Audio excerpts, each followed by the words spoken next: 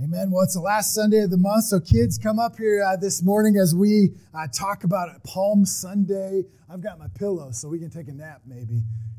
All right. Are you ready? Well, thank you for waving the branches around in church today. That was awesome, right?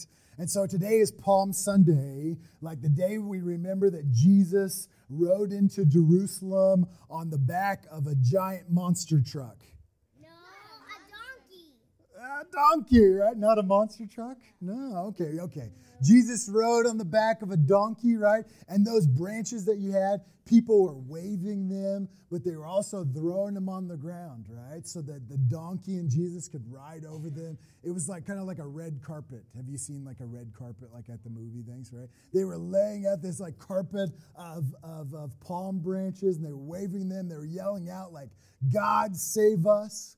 And the book of Mark has an account where he says that they didn't just wave their palm branches and lay their palm branches down, but they laid their cloaks down, right? How many of you have a cloak? I do. Oh, you kind of do? Yeah. Do you wear cloaks to school? No. We don't have cloaks today, do we, right? We have coats, right? But back then, like a cloak was a big deal. So if I took my suit coat off right now, which I won't because somebody turned the heat on this morning and I was kind of sweaty. That's too much information. But if I put it on the ground, right, would you walk on my suit coat? Yeah. Yeah, some of you would. My own daughter would, right? You could walk on my suit coat. Yeah, would it feel weird to walk on my suit coat? Yeah. Like, how important is this coat to me? Do I wear this every day? No. You usually wear your pink one. Oh, my pink one. Okay.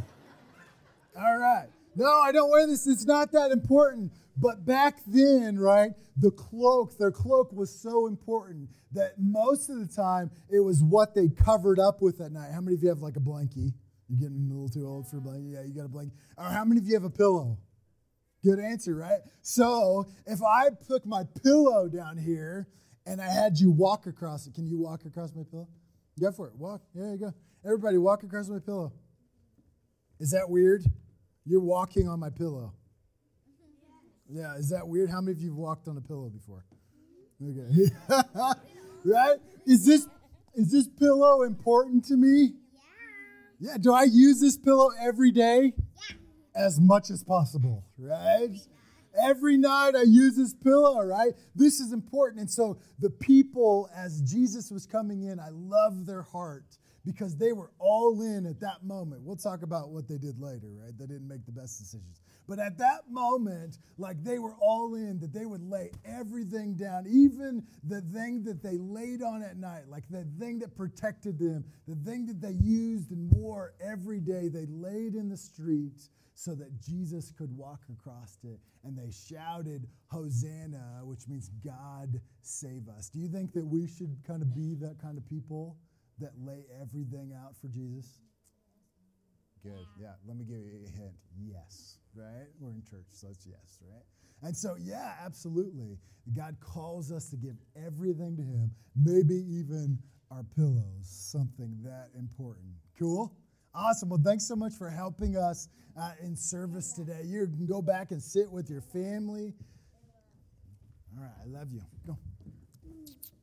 Awesome. Thank you guys for waving sticks at church. Well, church, as we come to Palm Sunday, I want to read to you John chapter 12, what we've been talking about here in this account. We won't stay there, but hear this. John chapter 12, verse 12. The next day, the great crowd had come for the festival, heard that Jesus was on his way to Jerusalem. They took palm branches and went out to meet him, shouting, Hosanna, which is God save of us. Blessed is he who comes in the name of the Lord. Blessed is the King of Israel, right? That image that we have in our mind, that something that we come around to every single year around this time, that moment of Palm Sunday, incredible thing happens where Jesus comes into the city of Jerusalem. Now, this year, when I read this verse, like instantly an image came into my mind, something that I've seen many, many times before. And this is at the World War I monument and museum in Kansas City. And so when we lived in Kansas City, we went there often. Like we even took baby JoJo to the World War I museum, which is weird. I know we're weird. I apologize. Right? We would go there, but this is like the dedication of this World War I Liberty Memorial site right after 1921. So the Great War ended in 1918, and so right after the war, this dedicated place, they raised incredible amounts of money, and they placed it here, and all these commanders were there together for the first time, and it was a big deal. 1918. So we could say it's the biggest deal of the time. Anybody who was close came to this. The buzz was in the air, and that picture is supposed to have over 100,000 people in it, right? A huge place. And imagine meeting together to celebrate and to remember and to be a part of that. Like the buzz is in the air, and so too in our passage in Jerusalem, that the buzz is in the air. People are excited, right? Jerusalem, I normally had about 80 to 100,000 people, like normal residents. But then Passover came, commanded by God to come to celebrate Passover. So all of God's people gathered from near and far, and they descended onto Jerusalem. So think about like the biggest tourist town in the world, right? They come, and some even say that it was like 3 to 4 million people would come. The population would swell to that size. I think they're exaggerating. It's the internet, right? But it was huge. It's a big deal. They would come to this place. And so the buzz is in the air, right?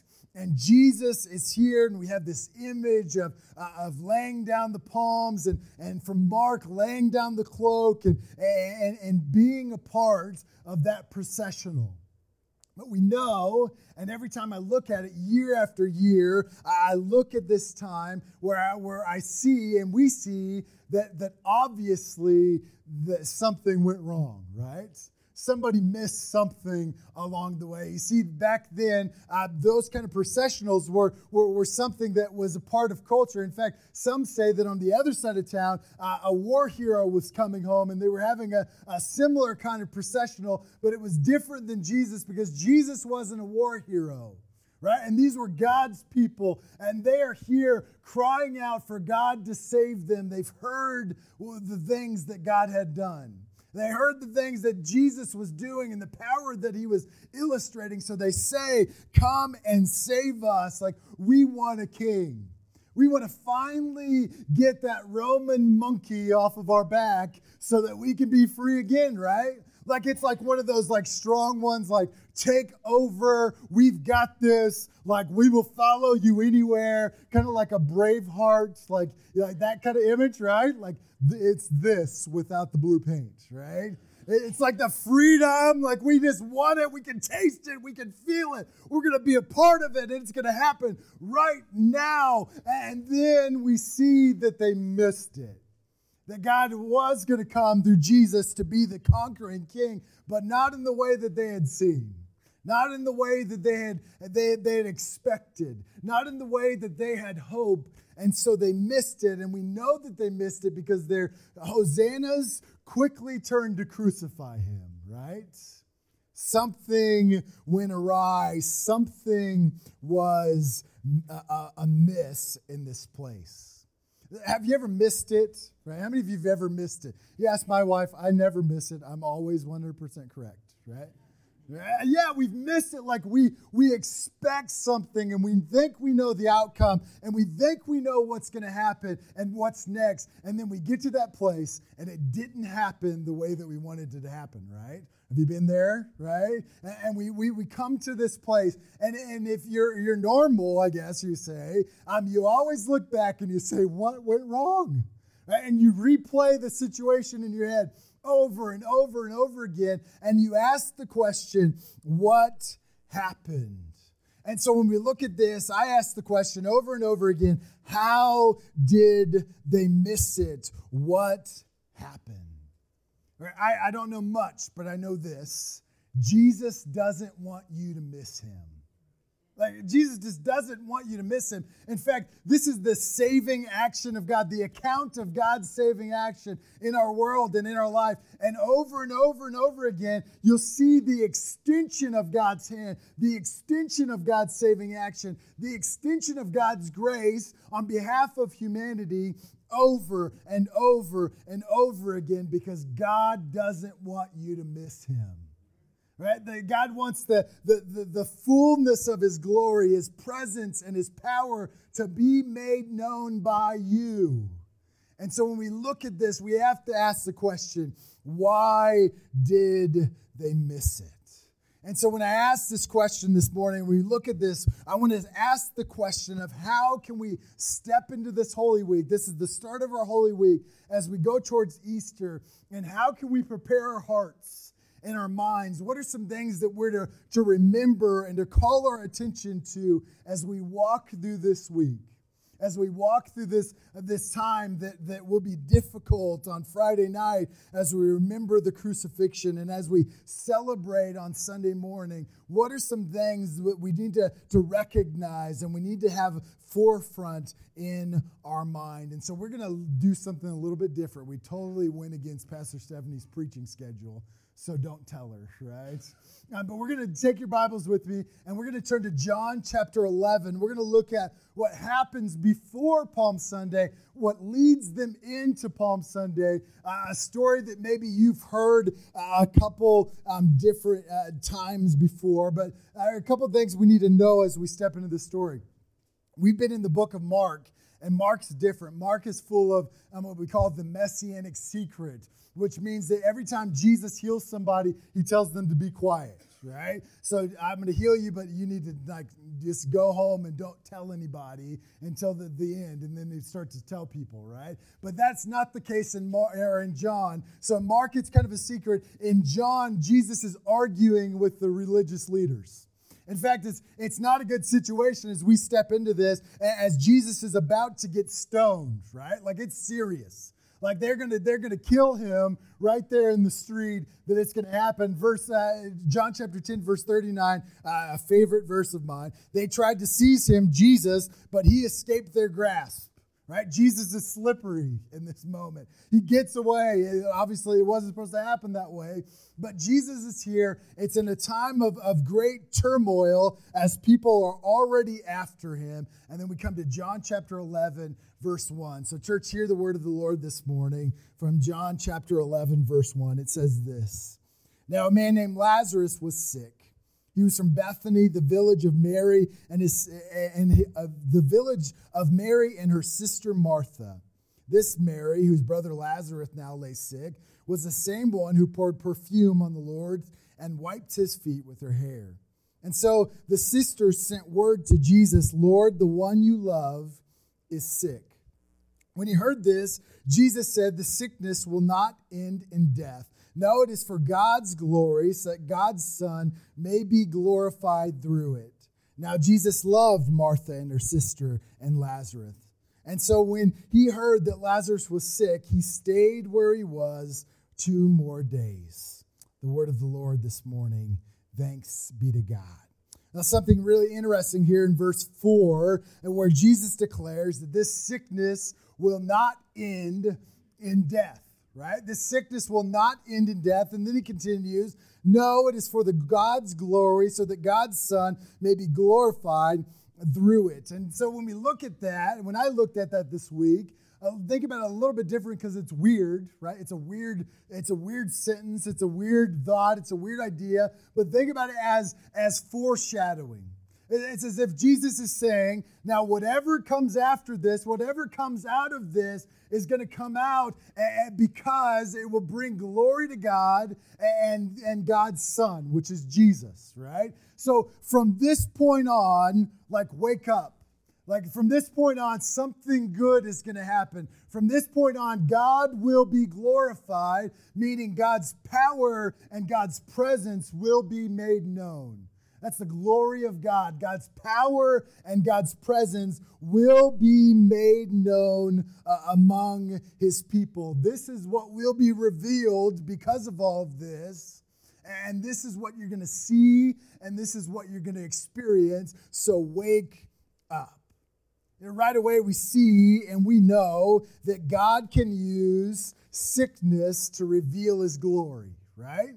God can use sickness to reveal his glory, to reveal his power, and to reveal his presence among the people. A couple Wednesday nights ago, we were talking in youth group about the instance where Jesus is on his way down the road, and a lady who was bleeding for 12 years, I believe, who was bleeding in sickness, who was cast off aside by the people, who was kind of an outcast.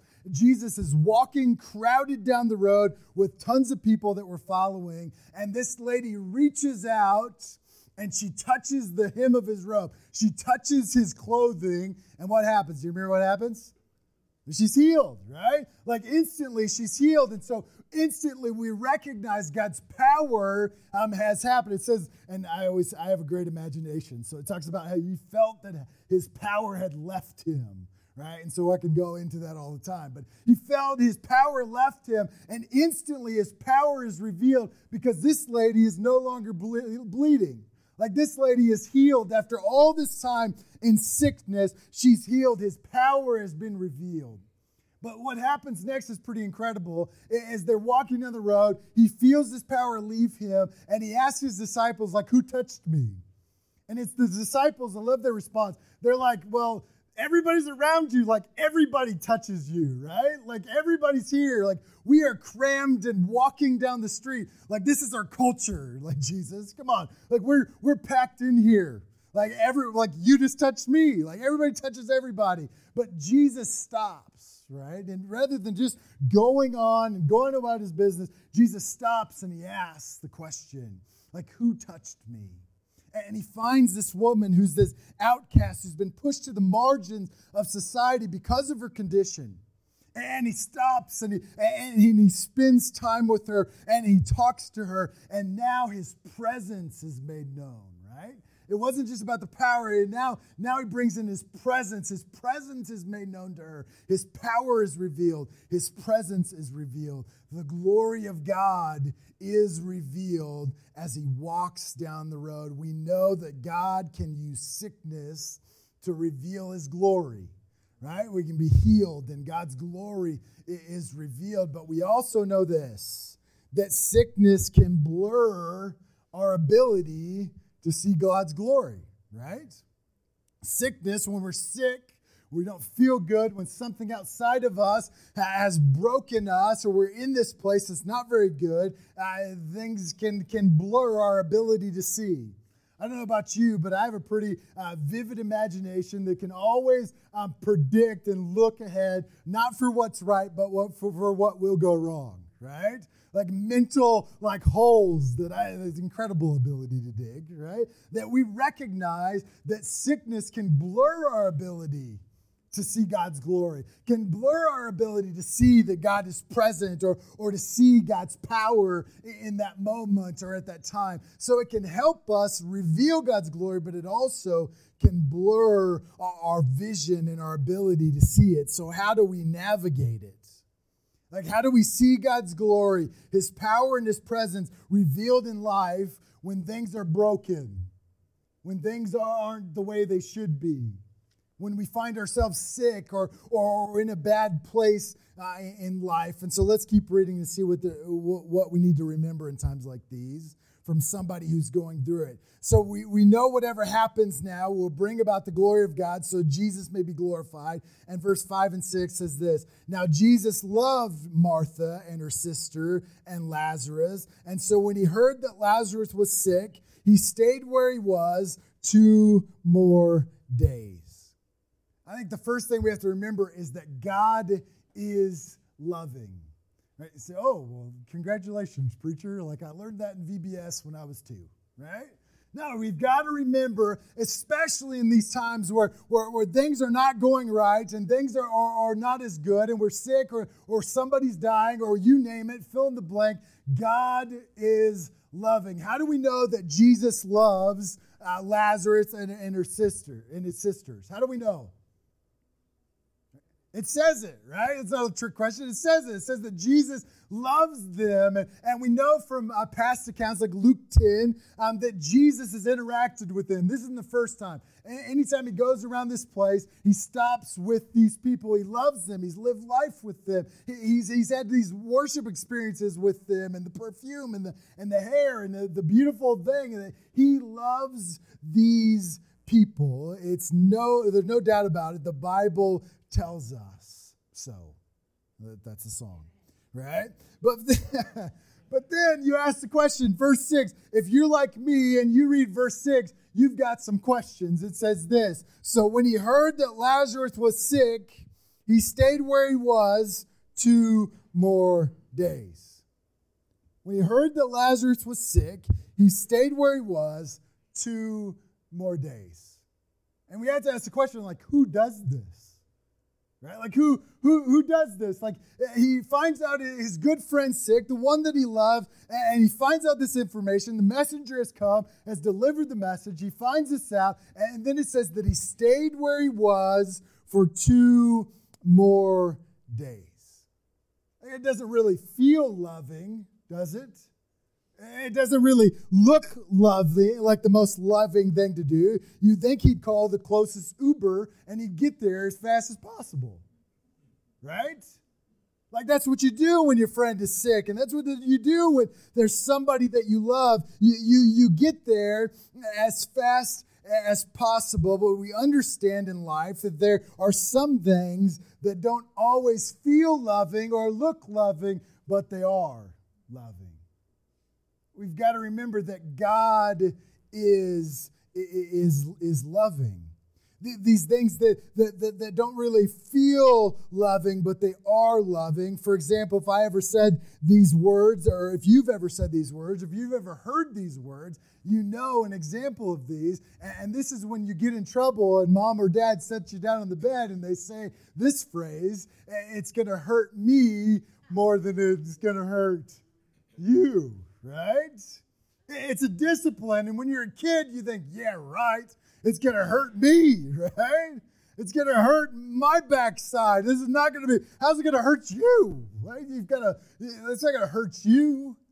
That's not what it is, and you think to yourself, this is not the case, but and when you get older and you become a parent, you see things that your kids don't see, right? When you're a kid, all that you care about is that you want that candy, or you want to do that thing, or you want to whatever, you name it. Like, goodness, the list goes on and on. You want to go your own way or have your own stuff, or et cetera, et cetera, et cetera. But when you're a parent, you see what that might lead to. If you think you're going to get candy every day or whatever, you know that that's going to lead to an unhealthy habit when you get a little older. And so we restrict the candy access, and we are treated as the worst parents in the world, right? But we know, we see a little bit differently. We see how that might be hard for the parent in the moment to bring about some discipline in a child's life, but we know it's for the betterment of them down the road, right? Parents say, amen. All right, maybe I'm on the right track as a dad. I don't know. You have to help me. But we see differently. And so when we come as children of God, we've got to be willing to believe that the most loving view is not our view, but it's the view of Jesus. It's not our vision and how we see it, because remember, we are people that can get it completely wrong and miss it also often. But Jesus is one that's got the long-range view. The different view of life. And so we have to remember, we have to have faith. We have to know that we know that we know that God is loving. The passage tells us that he stayed where he was 2 more days. We see in this account and we know that Jesus is loving, but to the people, Jesus is late. Jesus is loving, but to the people, it says that he's loving, he loves them. He loves them, but to the people, Jesus is late. Has it ever felt like Jesus is late to you? Ever been those moments in life where you just feel like Jesus is just a little bit late? Like, Jesus, where are you? Like, I'm praying my heart out over here. Like, I need you to act. I need you to move. I need you to know that you're here and that you're working, that you're doing all these things, but it just doesn't happen like we wanted it to happen. And we feel as if Jesus is late.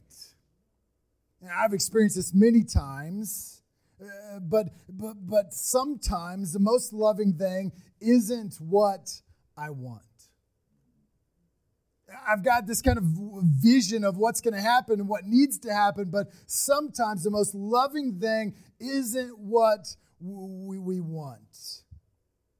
And other times, those waiting periods or the passing of things or the movement to different things is exactly what we need the most. There are times in life where Jesus has loved me enough to be late, right? That Jesus has loved me enough to be late, because if I would have received what I asked for, I wouldn't be the same person I am today, and it probably wouldn't have worked out that great. There are times in my life where Jesus has loved me enough to be late for me.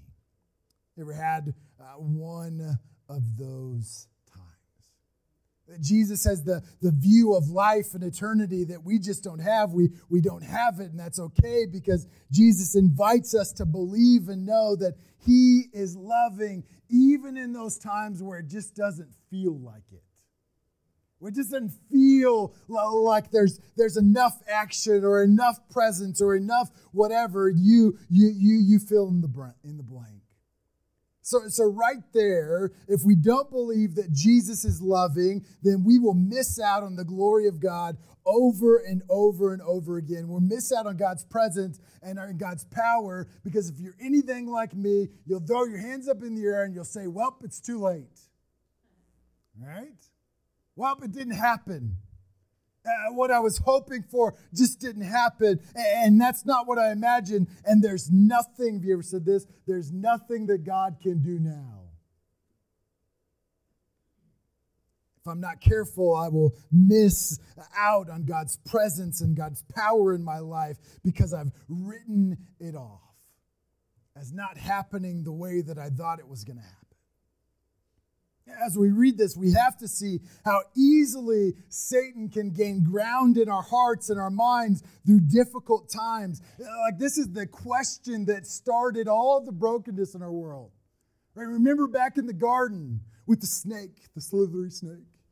And the snake comes up and has a conversation with Eve, and essentially what the snake is asking is, does God really have your best in mind?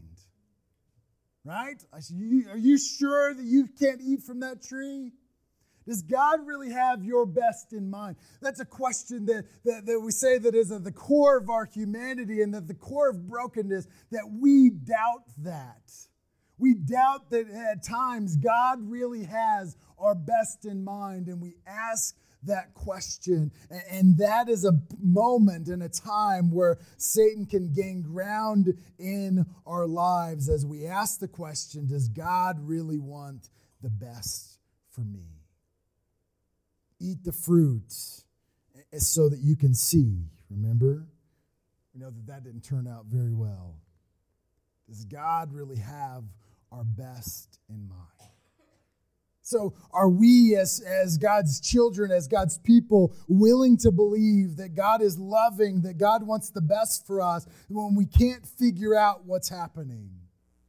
When we can't make sense of what's going on, and we're kind of in that stage where we're waiting and we're looking for ways forward, we must believe and we must remember that God is loving. God is loving. So Jesus hears that Lazarus is sick. He waits 2 days where he is, and then he starts to head that way. And we'll continue. We'll skip ahead a little bit to verse 17. It says, on his arrival, Jesus' arrival, Jesus found that Lazarus had already been in the tomb for 4 days. Now, Bethany was less than 2 miles from Jerusalem, where all those people were, and many Jews had come to Martha and Mary to comfort them in the loss of their brother. And when Mary heard that Jesus was coming, she went out to meet him, but Mary stayed at home. Lazarus has been in the tomb for 4 days. Remember, like, we have the privilege to see ahead in the story, right? We have the story for us. But spoiler alert, Lazarus comes back to life in the end, right? In case you didn't know, right? But we've got that story. But Martha and Mary and the people that have gathered to help them mourn, they don't have that story. Right? Death is final for us as humanity. Like we look at death and we just think that is the end, and that is, that's it. Like that's gone. Like that's it. And so they're in this place, and people have gathered around to mourn with them, to walk with them through this incredibly hard time. And Lazarus has been there for 4 days. 4 days in this tomb. And Jesus comes back to this crowd. Jesus comes back to this like funeral gathering where casseroles are in abundance, right? And mourning happens, and there are tears and tissue boxes everywhere. And Jesus shows up on the scene, and it says that Martha goes out to meet him. And I bet she did, right? She goes out to meet him and to interact with him, to see him as he comes forward. And number one, she knows that he waited. Right? Like she's got to know that he waited. That the messenger came back 2 days ago and Jesus wasn't with him. She knows that he waited. And now Lazarus is in that tomb. But to top it off, this lady who knows Jesus, who is loved by Jesus, she loves him. She also knows that Jesus has these like long-range healing powers. He's done it before. He didn't have to go to the place. He heals from a distance. And yet her brother still lies in the tomb. And he's been there for 4 days. And now Jesus shows up. Do you see how easily we could just write it off when things get hard? How easily we can look and pick and look at all these things that didn't go right and say, oh, nothing will happen now. Nothing will happen at this moment. There's nothing left. God can't do anything about it now. We get in this place where we have the tendency to run towards missing out on God's glory, the revealing of his power and his presence. Martha meets him and she says something that I think we've all said or something that we've all thought in our lives. Whether you believe in Jesus or you don't believe in Jesus, she says this, verse 21, Lord, Martha said to Jesus, if you had been here, my brother would not have died. Some of your translations say, if only you had been here. If only you had been here, things would be different. And this is a heavy, heavy time. Like you can feel the pain and the disappointment come from Martha's lips. If only you had been here. It's interesting, though. You notice that she doesn't question his power and ability. Right? She doesn't question whether Jesus could have done something or not. She says, if only you were there, if only you would have been here, things would be different. She never says that he couldn't save her brother. He couldn't. That's why she calls on him in the first place, that he couldn't do this. She only points out that he didn't do this. Not that he couldn't, it's that he didn't do something to save Lazarus, and you can taste that disappointment. This place where we come to, where we cry out, we say, I know that you are powerful. I know that you can do anything. I learned that at VBS when I was 4 years old. I know that you can move mountains if you want to. I know that everything could be different, but it didn't happen. And you start to ask the question, are you good? We look at these moments and we see this, especially when the way that those who don't know Jesus talk about it. We always come to conversations like, how could this happen if God was good? It's that question of I know you could do something, but something didn't happen. So we ask the question, are you good? Very, very difficult place to be. So you imagine that the second thing we must remember in times like this, as we head into difficult things, that God is good. God is always good. And we must believe and know that God is good even in the midst of circumstances that are not good. Right? We know that cancer is not good, but God is. Right? We know that broken relationships are not good, but God is. We know that abandonment is not good, but God is. God is good always. But there are these times in life where we all come to a place at some point where we will cry out in desperation or in pain or in frustration or not knowing what else to do. And we will ask the question, God, where are you? Like, this is so broken. Where are you? Yeah, I found that I've been at this place more times, and I've prayed this prayer more times than I can count. When seeing such brokenness or pain or struggle, you just cry out, act, God, move, God, do something, God. Like, bring something about. We want to see your glory. We want to see your power in this situation. We want you to just get after it and make it go away. We want restoration completely right here and right now.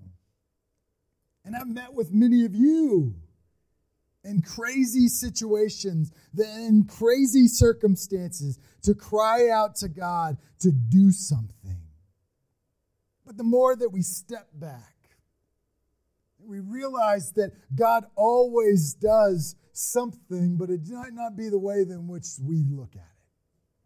Like, I have been in places where we've cried out for God to do something, and any normal human being would be the most bitter person you've ever met in your life, would be full of anger and rage, and yet God does something, and His presence comes, and there's this weird peace. And there's this weird hope in the face of death. And there's this unusual time where God shows up, and it's unexplainable any other way. God's glory has been revealed, not necessarily in His power at that moment, but always in His presence. That God is present. These times where we would be in awful shape. God shows up in the presence to bring about peace, to wash over the people present in this extreme pain. God's presence can bring about hope and peace and life and comfort and strength in the most broken of situations. Think about it. The first song that we sang, you sang these words, we sang these words together because when we see you, we find strength to face the day. In your presence, all our fears are washed away. Right? God's presence is a sustaining thing that calls us forward. It's God's glory revealed among everyday, ordinary people. God's presence. But oh, so how easily I could miss it. I could easily just not see it at all and push God away because things didn't happen the way that I wanted them to happen. Right? So-and-so didn't get healed the way that I wanted to get them healed. And so I push God away and I don't recognize the power of His presence in the midst of brokenness and pain and death. And I push God away because it didn't happen the way that I wanted to. And I'm broken and I'm lonely and I'm upset and I'm angry. And just moments before, I'm yelling out, Hosanna. Right? God save us. That God act, God do something. Let God make something happen. I've been at this place, but when it doesn't happen the way that I want it to happen, oh, how easily I come to the crucify Him. You're not who I expected it to be. You didn't move how I expected you to move, and so I'm angry and bitter, and you can't do anything about it now. Forever, every time I read this story, I've always thought that these people that lay down the palm branches and then a couple days later they shout out the crucify Him, that they were just goonballs. right? They just missed it completely. Like, they just, what's wrong with you? But oh, how easily I can move from this place of Hosanna to this place of crucify him when I don't get my way. So as we step into this Holy Week, as we move down this road to Good Friday, we remember Christ's sacrifice, and Sunday when we cry out in praise that he is alive, may we remember that God is loving.